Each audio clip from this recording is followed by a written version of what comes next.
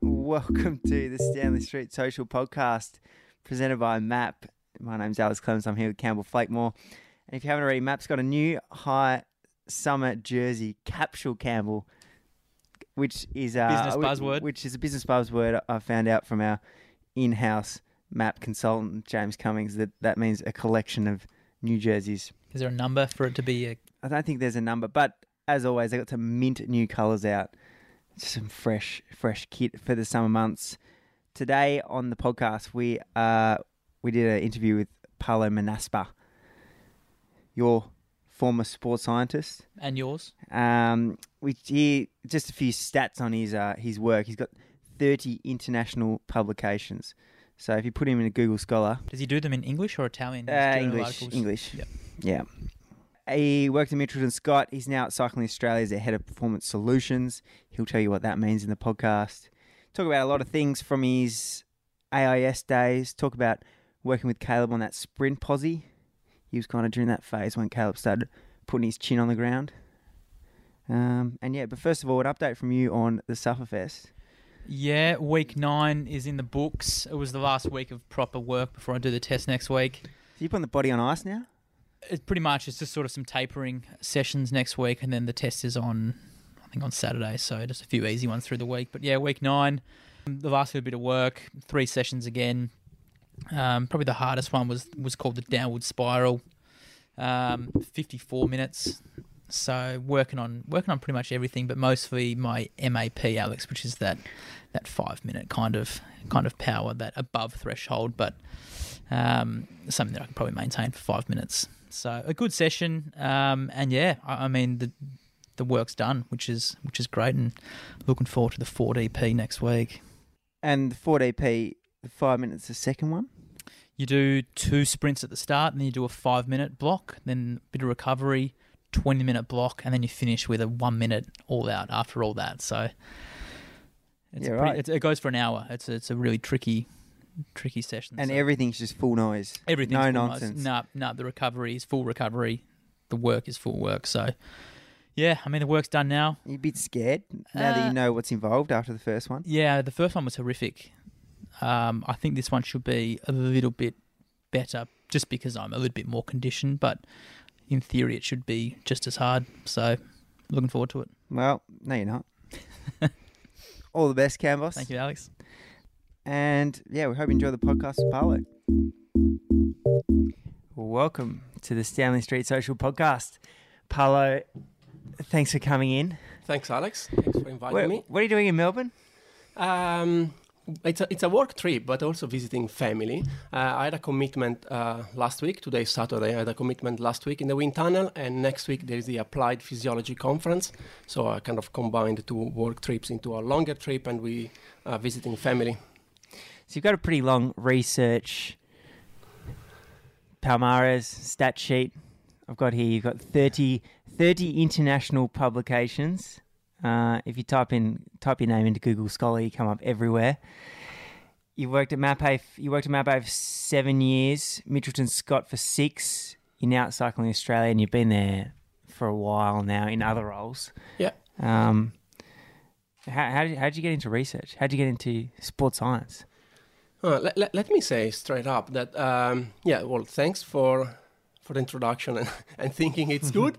In the academia or in the research world, I don't think it's much. I think I've been decent at juggling the double commitments, because for a period I've been, I've never been a full-time researcher. I've always been working in sport and trying to use some of the data we collect, or put together some research project with colleagues and via collaborations. And so I think I managed all right. But again, in the research area, some people are really amazing. Having said that, I did start because when I was at MAPEI, I think our Franco Impellizzeri, who interestingly is now in Sydney, is a professor with the University of Technology in Sydney. I think he moved about 2 years ago. He was the one passionate about research and driving the research agenda at MAPEI. He actually started publishing before Aldo Sassi did. Aldo Sassi was the director of the center and was Cadel Evans' coach. And And anyway, so I guess sharing the office or sharing the work environment with them, kind of. Not, I don't want to say jealous, but think, oh, these guys are pretty cool. They publish things, and they publish stuff in English. They even can write in English. That's incredible. So I just got to interested. Well, of course, I already had my sports. You were a cyclist. I already had my sports science degree and all of that. I completed my studies in Milan and all of that. Yeah, as well.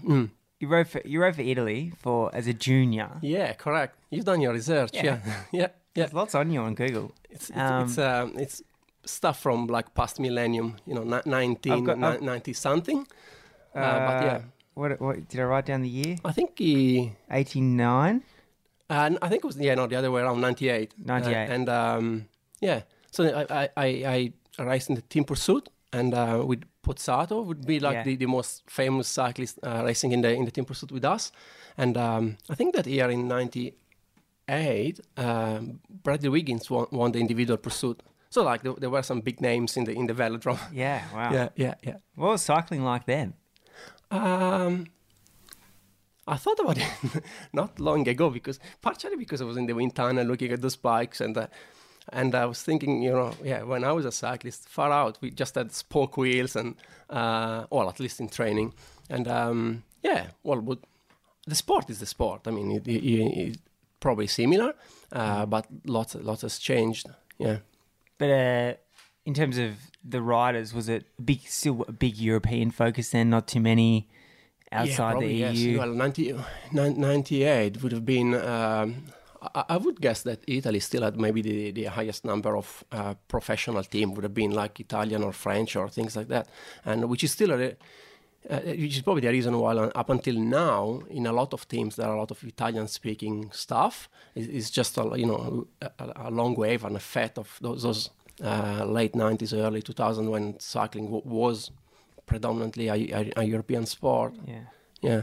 And the Mapei Centre, it's still the Mapei Centre that we used to go to? I had to think which one you used to go. It's not the one where I used to work. Yeah. But again, I do not remember in which one you would go. I think the center moved around 2012. So I worked at Mapei Center until 2011, and the following years they just changed location. But I still sometimes ride in a Mapei kit, and everybody in the office, like when I come in, look at me like, oh, that's colorful. Actually, last week I think the Mapei, the president passed away, and so I pull out my Mapei kit, and I've been riding proudly since. You mentioned Cadel Evans was there when you started. Yeah. How old was he? What was he doing? Again, it would have been around 2005. I was lucky enough because in my career, probably the first Australian almost the first cyclist I worked with were like Cadel Evans, Mick Roger, and big names in Australia. And to me, they were just not just, but they were the customer, the person coming to the lab for testing, which was great. And luckily, I think Aldo Sassi took me a bit of I don't know, I guess he wanted kind of to mentor me. I feel like he was kind of looking after me. So generally, I was always the one in the lab helping when these big names were coming. Potentially because some of like Franco Impellizzeri I mentioned him before, and Ermanno Rampinini, who's the head of the research currently. I think they were all passionate about soccer more than cycling. So when I started, it was like, oh, you're going to be leading the cycling thing. Well, not leading, but anyway. So I think it was just kind of looking after me. So I've been, testing Cadel, and it's great. What was he like? Is he a mountain biker or a road rider then? No, I was a road rider.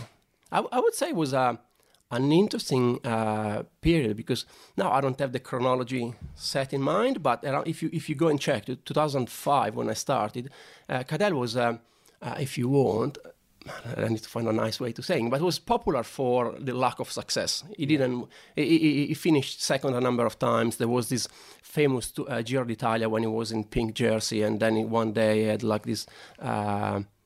I think it was like he bonked. He had like a hunger flat, and anyway, he lost the jersey. It was a big thing at Mapei, and everybody used to talk about that. It's a big anecdote, and So yeah, Cadel was. Yeah, there was this almost. I can't say what. I don't know what Cadel was thinking, but I would say like Aldo Sassi was dreaming a lot about Cadel, and I don't want to say that Aldo believed in Cadel more than Cadel did, but certainly Aldo was pushing a lot and was like, yeah, he was the one at least in the lab saying, Cadel, can we do Tour de France? And yeah. But at that stage, again, the results were great. But, in cycling, unfortunately, you either win or you're losing. It's like, no, we really don't celebrate a second place, which is probably not great because we should. It's still a good performance, but we really don't celebrate a second place, do we? No, it's all about the number one spot. Were his numbers amazing? Like, did you come into the lab and see this guy's numbers? Yeah, and you're like, wow. Yeah, absolutely. Yeah, actually, yeah. Yeah. I would have not thought about that when you mentioned number. So I thought you just came on a bit of like Skinfolds. I do remember checking his Skinfolds. He's always so skinny. That was incredible. Yeah, like he was absolutely probably one of the skinniest person I've seen. Yeah, and he's actually quite big if you think about. He's quite built. Yeah, his big legs and a fair bit of muscles. But again, like so skinny. And what was your role at MAPE then? Well, I started just as a lab technician, just like doing VO2 max test, and that was when I started. Then I started coaching. And actually, I think I started coaching the first pro cyclist around 2009, so like a few years later. And then later on, but it's probably less interesting for your listener. I manage the quality system, which was an interesting role. I learned a lot about calibration and making sure that the output is of good quality. And he's still using. I should imagine he's still using a lot of those skills, I guess, as power meters and more of this. Yeah, correct. Continues to develop. Yeah, and clearly in the research, when you do research, you do care about quality, and so yeah, getting those SRMs. On track. Yeah. When did the Mitchelton Scott, or was it Mitchelton Scott or Cycling Australia that came first? Cycling Australia, because they kind of co-founded my PhD. Okay. So what happened? Well, I'll make it very short on how it all happened. Tell us everything. What happened? No, in around 2010, I think, or 2011, I've heard of this Australian team that was going to happen, and I've already knew again because Cadel used to come there, and also the national team. I think at that stage was called SouthAustralia.com was the sponsor of the team. They used to come for assessment, and so I knew Dave Martin was the physiologist at the AIS, and who later became my PhD supervisor. Anyway, when I heard of Green Edge happening as a team, I thought maybe I can, almost as not as a joke, but I thought like it's not going to happen, but I'm going to ask if I can send my CV. You know what I mean? I won't even send the CV. I ask if it makes sense or not. So I asked Dave, can I send, any suggestions? Should I send my CV? And Dave came back like totally unexpected, say, would you like to do a PhD in Australia? And which wasn't the answer to the question I asked. But which I thought it was an interesting offer, and eventually, I accept. Well, it's not that you accept. I had to apply for a scholarship, but then it all came together. And so I did my PhD and Cycling Australia. So that's where Cycling Australia co-founded my PhD. And so I started in August 2011. Probably that's where actually you've been at Incastrono, in the Italian base in Incastrono. Yeah. How did you, was that your first experience outside of Cadel working with Australians? Yeah. Well, apart from the laboratory, because as I said, Mick Roger used to come there. We had a number. The national team used to come there. Both men and female cyclists used to. The national teams, because I'm sure they were sponsored by MAPE as well. Yeah. You would see old MAPE, Australian jerseys with the MAPE sponsor, and. But then there was that next step when I actually left MAPE, and I was 100% with 50% with Cycling Australia, because that 50% was Edith Cowan University for the PhD. Yeah. Which PhD was this? I I studied pretty well. It's in sports science, and I focused on sprint performances. There wasn't much published before, and still there isn't much published on sprint performances. I feel it's a bit of a hard topic. So one of the reasons why it's hard to research is just because there are not many sprinters. Like, imagine you working with one team, you generally have one sprinter or two. So if you need to publish something, generally you target at least 10, 15 subjects, and it's difficult to get a publication when you have access to one or two sprinters. But we found some way around it, and so we did get some publications. And this publication got quoted, referenced quite a bit. I don't know, in the media. Yeah, well, like when you Google your name and you work, this is the one. Well, especially cycling publications picked up a lot on this. They seem to always reference the Cavendish v Goss in the World Championships, where Cav started to apply that aero position. Yeah. Can you just explain what you did and what you found? Well, that's a very specific case you're talking about, but I think actually that's where a bit of creativity and again luck comes together to get some interesting outcome eventually. So what happened there? In the World Championship, those were like in September 2011. So I just started my PhD. Clearly, I knew that I wanted to study sprint, so that's all I was paying attention to. And the World Championship finished with a sprint where Goss finished second. And I would say the gap between the Cavendish and Goss was less than a half a wheel or something like that. So it was clearly a relatively close call. And from some photos, you could see that if you want, the frontal area of Cavendish was much smaller than Goss, which made us think like potentially, well, Cavendish is more aerodynamic. What if Goss, would have had the same aerodynamics characteristics of Cavendish? And what if? So we, together with some colleagues and other sports scientists, we tried to model the performance and came out with some ridiculous number. Goss could have won by 15 meters. Saying surely not. Like, but that's where it started. And the same off season, we were back in Australia, and we had a wind tunnel session on Monash. I still remember it very well at Monash, and I think historically, at least in Australia, and to my knowledge, not many road sprinters have been in a wind tunnel. Wind tunnel, it's pretty expensive and it's difficult to book. And and generally you test time trialists and you test time trial bikes, and everything is about time trials. And as a matter of fact, the wind tunnel was booked for time trialists, but one of them actually had a personal issue. I think he actually had to go shopping with a girlfriend or something like that. It was seriously a silly decision, but whatever. Cyclists make last minute call. He went shopping. So this was like magic for me. So like we have 1 hour and a half, 2 hours. We can actually get another cyclist, and the other cyclist. Well, I pushed for let's get Goss in the wind tunnel. So we went with Goss in the tunnel, and we tested some positions, and and the early results were kind of confirmed what we modeled. Like if you could sprint in a I don't know, call it silly position or an extreme position, the gain might be actually massive, and I think kind of finished there because I wasn't working with Matt Goss. So I don't know what he did with the results. Potentially he didn't. Maybe he tried in training, maybe he didn't. But I've never seen him sprinting in that position.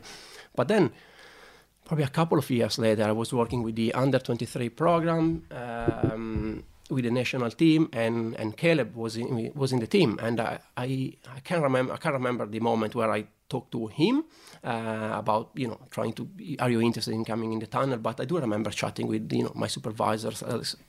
Can we actually take another sprinters? Because up until then, if you want, was not unsuccessful because the results have been interesting, but the research, let's say, hadn't changed the practice. And so if there is no change in practice, it's kind of maybe a waste of research, if you want. So I kind of pushed, can we get Caleb in the tunnel? We did it, and we saw that the results were kind of confirmed. We did that, we can actually change practice. And then we had other cyclists in the tunnel testing the same position, and which actually very recently we did publish a study. So it took like 4 years to get published because it was no one's job, but we were all interested, but no one's job. So it took 4 years to get the paper out. But anyway, well, the difference there was probably that maybe Caleb was more invested, was more interested. For a period, I was coaching him, and I think it took 12 months anyway between when we actually went in the tunnel. I do not remember the date, but I think it would have been around 2014. To when he actually, the first time he actually used it on the road. And again, the difference is that probably he believed in the results, he wanted to try, he went back home and he actually tried, and he practiced until when he was actually, I guess, maybe also comfortable and confident in doing it on the road in a race. And so that's an example of where research actually changed some practice with some cool results. So you are the reason that Caleb Ewan sprints so aerodynamically? I would say the reason why it sprints aerodynamically because it's sprinting in an aerodynamics position is actually potentially gives you an advantage. So the reason why he does it is because it actually gives him an advantage. Yeah. But that's gonna be my podcast headline, like the man behind Caleb's sprinting position. Yeah. I would disagree on that. Have you? And anyway, again, it goes. The credit goes to him in having trained and practiced and being able to actually get in that position. And more recently, a student at Irikawa University that I'm supervising, Paul Merkas, has done kind of a follow-up, a number of follow-up studies on the position. And because the classic question is like, oh, nobody can sprint in the position, it's only Caleb. Well, and this guy, Paul, this student, so a bit bad, sorry. Anyway, Paul has done an amazing job, and he pretty much did a research on this, if you want, on the skill acquisition side of things to prove that other subjects can get in that position. And he also tested, which is the second most popular question, is like, do you lose power? And in the subject that for his study, they didn't lose power. So those subjects were able to maintain the same power output, and given the aerodynamic advantage, then there is a clear gain in speed. Yeah. What was Caleb like to work with? Good, fun. I don't know. It's certainly when you work with let's put it this way. This is actually one of the things that Aldo Sassi taught me. You know, the best thing, a successful coach just picks successful cyclists. So if you have a cyclist that actually wins bike races, like, you can't ask for anything more than that. Like, it's great. Unless you stuffed up big time, you are safe. So it was great. And apart from that, no, it's good. I think extremely motivated with inner motivation, which makes things easy. I think he's just a genuine guy. He's honest, and he doesn't mind. Well, you know him probably more than I know him because you've been sharing. But in terms of you working with him, him adopt, like, obviously he took that on. Yeah. Well, I'm sure there are a number of things that maybe he didn't. That's a good question for him. To be fair, it also looks like more recently his position is not adopting that position as much as he used to. Not as it doesn't look as aggressive as it did. Yeah.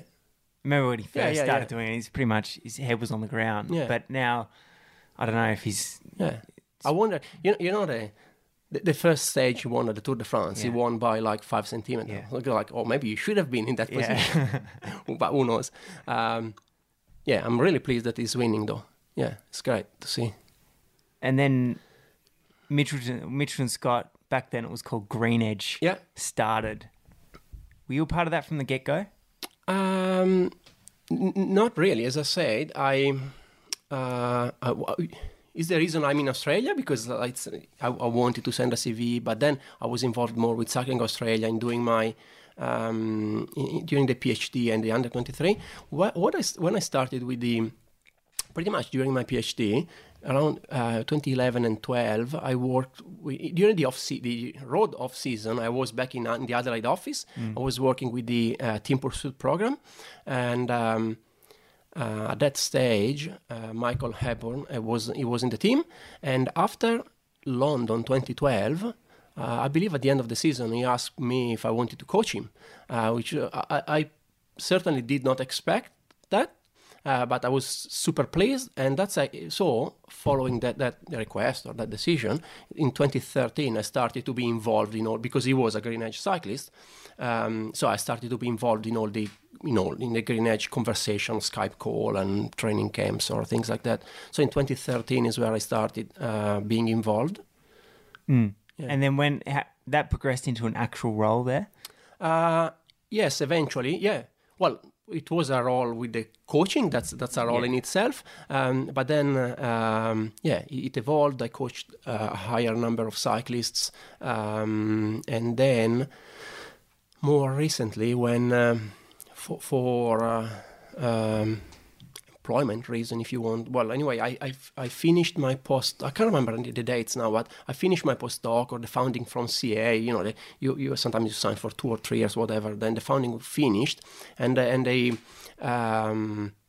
and basically Mitchelton Scott took on that part of my salary. I went from 50% Edith Cowan University and 50% CA.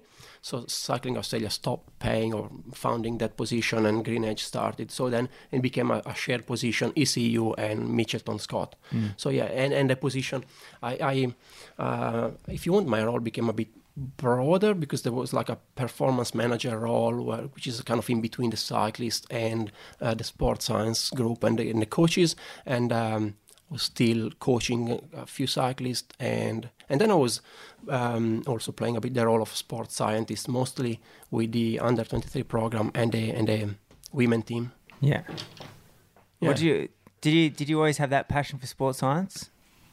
Yeah, I'd say so. Yeah, but like once you kind of experienced that more coaching, the more management role that you had at Mitchelton Scott, is there always that underlying passion for research, passion for sports science? I guess that's a good question. I guess what the curiosity of finding something new, or like or maybe that's what drives the interest for you always check. I don't know if you honest, but you always check PubMed or like Google Scholar to see is there any new research, or so. I guess that's just if it becomes almost like your procrastination thing. What do I do? Let's see if there is anything new out there. And I guess maturing and becoming older now, I think a bit more. Instead of being attracted by the novelty, maybe I'm more attracted by what actually has a bigger impact. I try to focus, because there are a lot of stuff that's new, but maybe it's not better than the old. And we were chatting just before starting the podcast, to be a champion, in reality, sometimes it's a boring activity. You just need to train hard, recover, eat well, and sleep day in, day out. It's not the new thing. It's not the let's change it, let's make it different. It's just you just need to train hard. You just need to recover and eat and sleep. And so I now try to focus again a bit more on what has a bigger impact. Yeah, coaching Michael Hepburn, and I believe you're also coaching Jack Haig for a period there too. Yeah. How did you find that experience? I guess like you're in control of their job, their performance in a sense. Yeah. I would say my approach. Well, it's a great experience. They both like great humans, on top of and cyclists, world class athletes. Yeah. No, absolutely.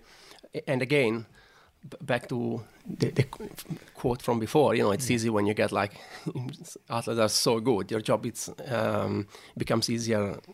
Again, I was going to say. No, it was great. And my approach to coaching, especially with those athletes which are experienced and they're like, they're already at a high level, has always been kind of open, based on open discussion and trying to almost to share what's my training philosophy is, and kind of trying to empower the athlete themselves to understand themselves a bit more, and in case making decision. If you want, I should probably also kind of say that we say coaching because I guess often the term coach is the one who actually write the training plan. But depending on different people, they might call it in a different way. Someone refers to like that job more of a trainer, because the coach is actually the one face to. At least in track cycling, the coach is actually the one on the track side, and looking at the athletes in the eye and making the judgment on the fatigue level, the next effort, etc., which is probably the actual definition of coaching. While what I was doing, just for logistical reason, like I was living in half in Italy and half in Australia, and these guys were living in Spain for a period of the so like so I think in that specific situation, the best way to support them is actually, again, share your knowledge, making sure that they understand the training principle, what we agree on some on the big goals and how to achieve them. And because, again, just when you're on the other side of the world, they might get up one day and either not feel great, or the weather is different than what they thought, that a training session needs to be modified. And I'd like to think that the athletes can make the call themselves, and would be like a reasonable decision. Do you think that's applicable throughout? Like through kind of, because these guys are the top of the top. Is that a philosophy that you think should be applied to all age groups? It's a very good question. I'm not even sure it's the best philosophy with them in general. I don't know, because I do think at some stage, and there are actually publications on that, at some stage, what makes you better is actually doing something that you're really not keen on doing. And an example could be, in a training session, you plan to do 5 efforts, but then the coach says, like, you have to do 7 last minute. They force you to do an extra 2, or just the last minute change, or doing that extra bit.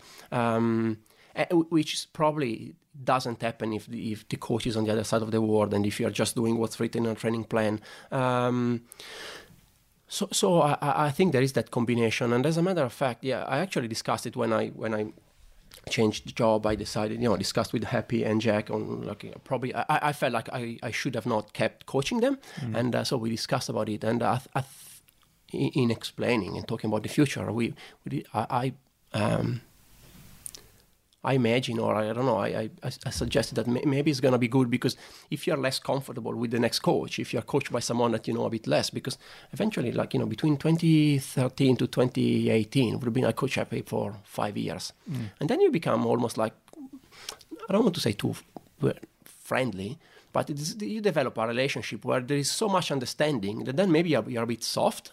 Yeah. And at some stage with coaches, you need to be hard and say, I'm sorry, but you actually need to do it, even if you're tired, or even if and I'm certainly not saying that these guys were lazy in any way, but whatever the call is, sometimes you need you do, and I probably need someone as well. Like, in life, you do need someone telling me, like, you do not wash the dishes now, whether you want or not. It's time of doing it, because it needs to be done. So I don't. When you went every category, every age, I don't. It would be a mix. I think it's important to be able to make your own call and know yourself, and having owning your performance. Making your decision, etc. But there are also, like, some moments where it's good to have someone else making them for you. That cold, windy day where you're a bit fatigued in the back end of the week, and you're like, well, Paulo's written this, I'm going to do it. Mitchelton Scott, or Green Edge to Mitchelton Scott to every other sponsor they've had in between. Have you seen that develop from a scientific perspective? So I imagine the sports science department, or whatever you want to call it, the medical department at the start, was very different to what it is today. Certainly, yes. Actually, today's amazing. I've had a chat not long ago. I think they have a very good structure there. And we have a chat not long ago with some of the guys, and I think they have a great structure, and it keeps improving and evolving, which is great to see. Well, when it started, I believe it was probably just one person. It would have been Mark Wood, who, he's actually a great guy, and he's still, I can't remember his actual title, but he would be the head of the sports science department. And but again, back then it would have been himself. So certainly it has evolved a lot. And I can't remember exactly what the question was, but I think there's more sports science in sport in general, just probably across, not just cycling.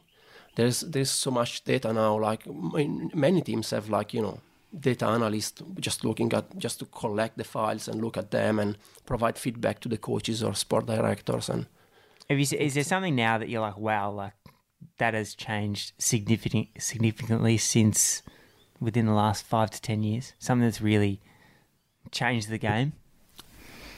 I think that there is the ability to have access to a lot of information, and then whether it's from power meter or heart rate variability, you have like access to a lot of information about the fatigue level of the athletes. You could make some call like pretty much straight away, or trying to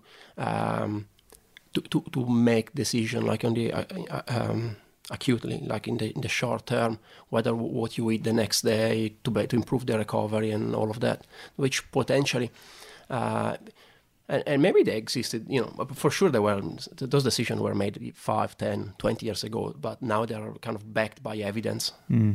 Yeah. So your job now at Cycling Australia, Yep. You are Head of Performance Solutions. That's the job title. What does that mean? That's a good question. In practical terms, it's a job where I pretty much am in between the coaches and the performance support staff. We have a lot of specialists, if you want, the physiologists, the nutritionists, etc., and trying to coordinate what the performance support group can deliver and what the coaches wants and needs. If you want, yeah. So day-to-day work, what are you working on at the moment? I'm working on a number of things. What can't you tell us? Top secret. No.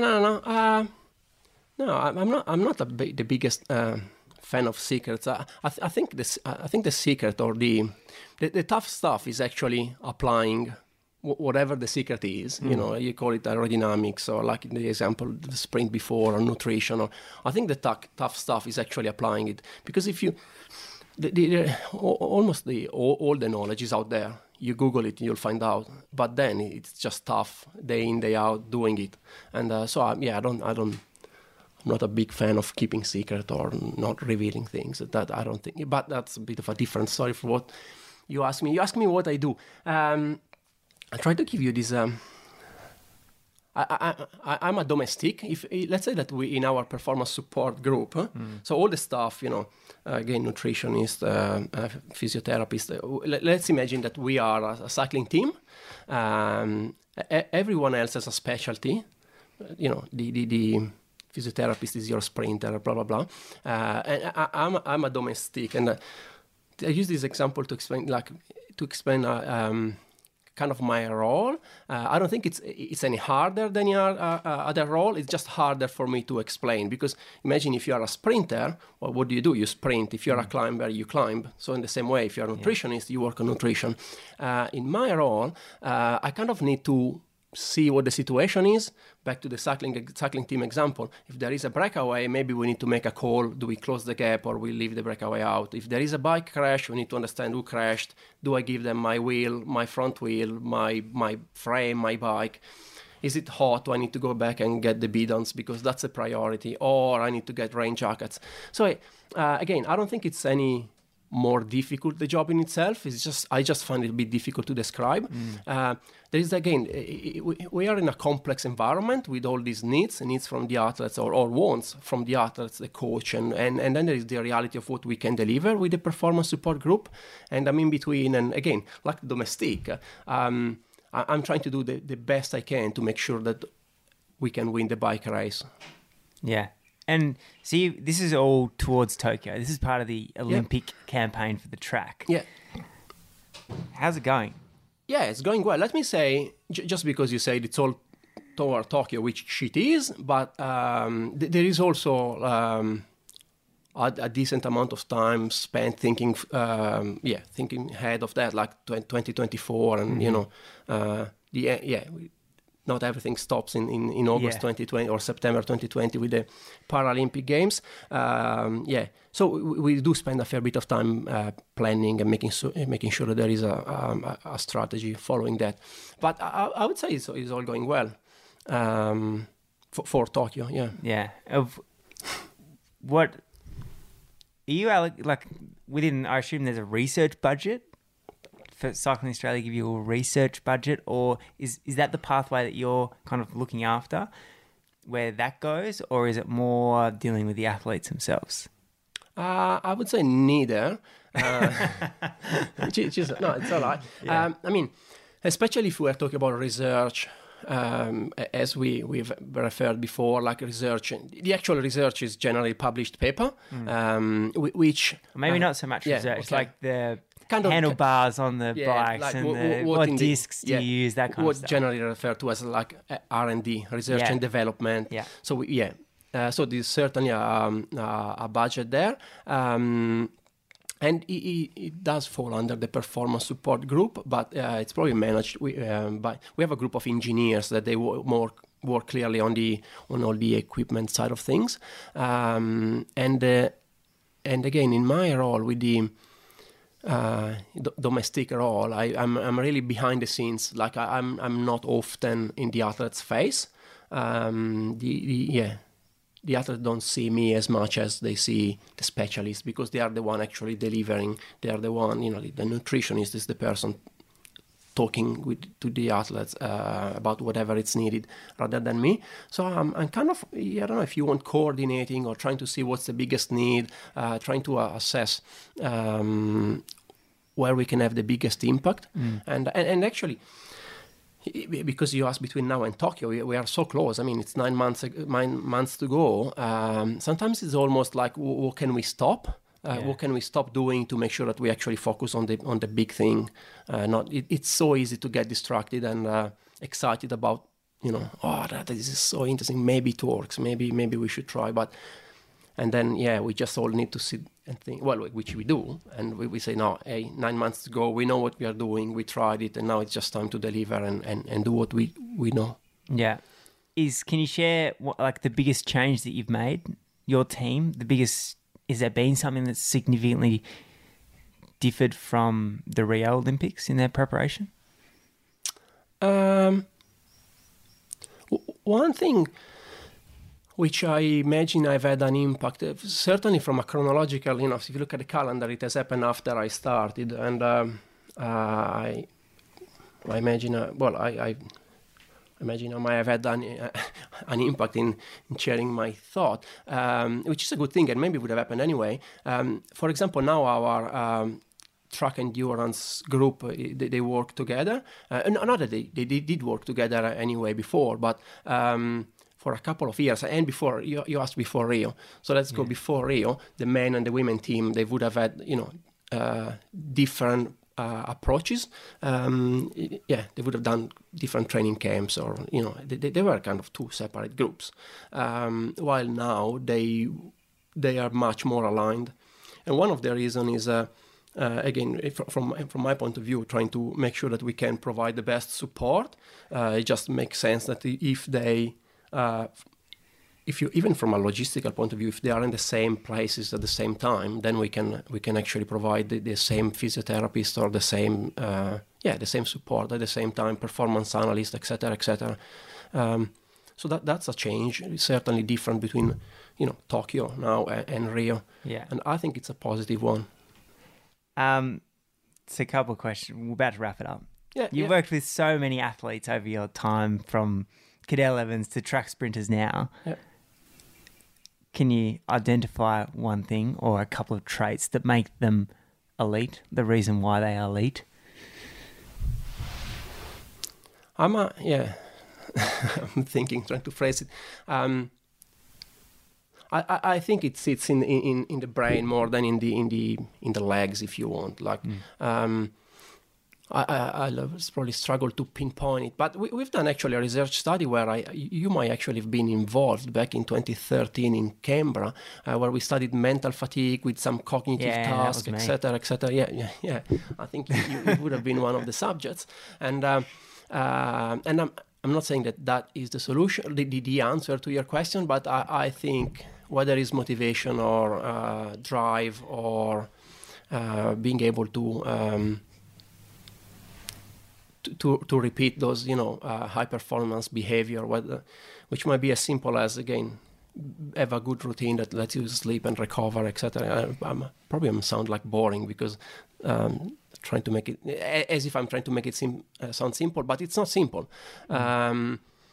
that's what. Yeah, they are driven and they want to. Yeah. Like if you look at like Cadel Evans, Mick Rogers, Caleb Ewan, Sam Welsford now, what is this? Are they all individual well, obviously they are, but do they all possess something that just, obviously they've got huge natural capabilities. Yeah. But from a mental perspective or the way they approach things or the way they operate, is there something that makes them so good? Yeah, well, again, it's the desire of maybe now I'll blame my, I'll say like my classic. I will be lost in translation. I'll blame my English. I'll use the word selfish, but I'm probably it's not the best one. It's not being selfish, but it's like being self-centered, maybe self-centered. They I'm sure they are all person that they look at themselves as, I am the best and I want to prove winners. they're winners. Yeah, right. Yeah, and I'm saying this because I remember once talking with an athlete,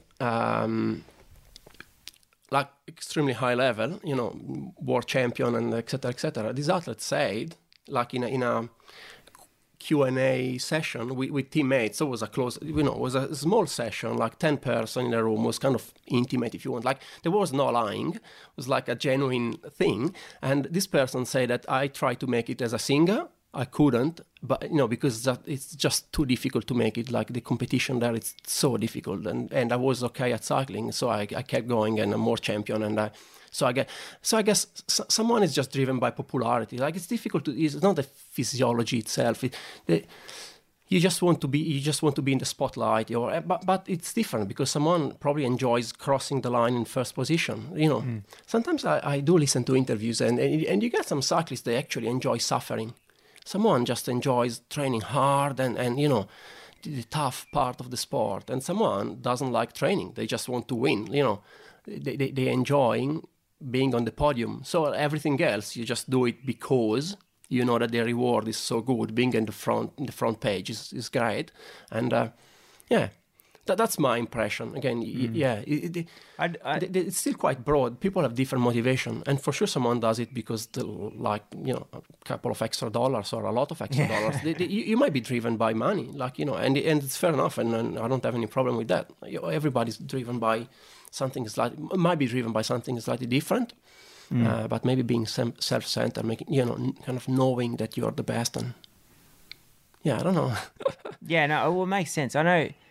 The one athlete that comes to mind is Alex Edmondson when you talk about guys that can pull it together, and I just describe him like he just wins. Yeah, like you see him training, like he's good, like obviously a big talent, but put the race number on, and he just becomes like this animal that just wants to win, and he does. Yeah. It is a good question, and there will be someone driven by this high, completely different. Inner motivation would be like just representing Australia and bringing the Australian flag on the podium at the Olympic Games, which is very different from trying to be a singer or not. But at the end of the day, just this very deep inner motivation of excel and being on top of the podium. That's what probably makes a difference. And it is an interesting question because the way I'm interpreting the question was like, what makes a difference being on top of the podium and being a good cyclist?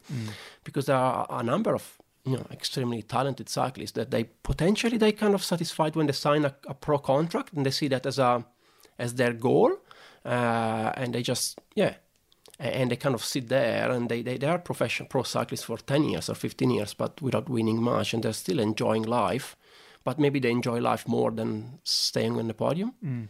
I often think even Olympic gold medalists, there is a big difference between someone winning one gold and Anna Mears, who they just not never happy, but you know what I mean. They always want that extra bit. They want to be the most successful Olympic cyclist in the history of Australia. It's pretty different from being, I just want to be gold medalist, which is still a lot, but someone just wants to be a totally new, another level, Yeah, it's fascinating. Is there, I guess, the kind of the Team Sky era introduced the 1%ers, everyone started wearing Aero jerseys and focusing on that. Is there something that you think is the next 1%er or the next area of focus that's unresearched, that's unapplied to cycling? You're asking me what that is? Yeah. Where do you like if you had this big research budget, and you're like, we're gonna unlock the next amazing innovation. Where would you put your money? I think I put it on the 99%. Yeah, I think I put it there because that's where you win bike races. Yeah. Yeah. I think that's a good answer. Yeah. Thank you. And last one for you as your career. Yeah. What's left? Well, a lot. Is there one thing that you want to achieve? Have you looked at like, all right, once I finish my career, I want to have done this? I guess I would. I wasn't prepared. The question. I just hope that my family and my kids are proud of what I've done, and they might contributed to make some cyclists win some big races, but potentially even more so, maybe making more people active. Like I think if there is something which is more important than one athlete winning a gold medal is actually having, I guess, more people, more colleagues commuting to the office. That probably has a bigger change on the world we live in. So I don't know. Yeah. Yeah, I think that's a good point. It was like when you think of Cadel winning the Tour de France in Australia, I think the best achievement out of that was he inspired the nation. Yeah, everyone started riding their bikes again. Everyone started. You went down a beach road in Victoria and it was filled with bike riders. Yeah, how good is that? Yeah, like that. That's amazing. Yeah. Thanks, Paolo. No worries, my pleasure. Thank you. And all the best on your road to Tokyo. Yeah, cheers.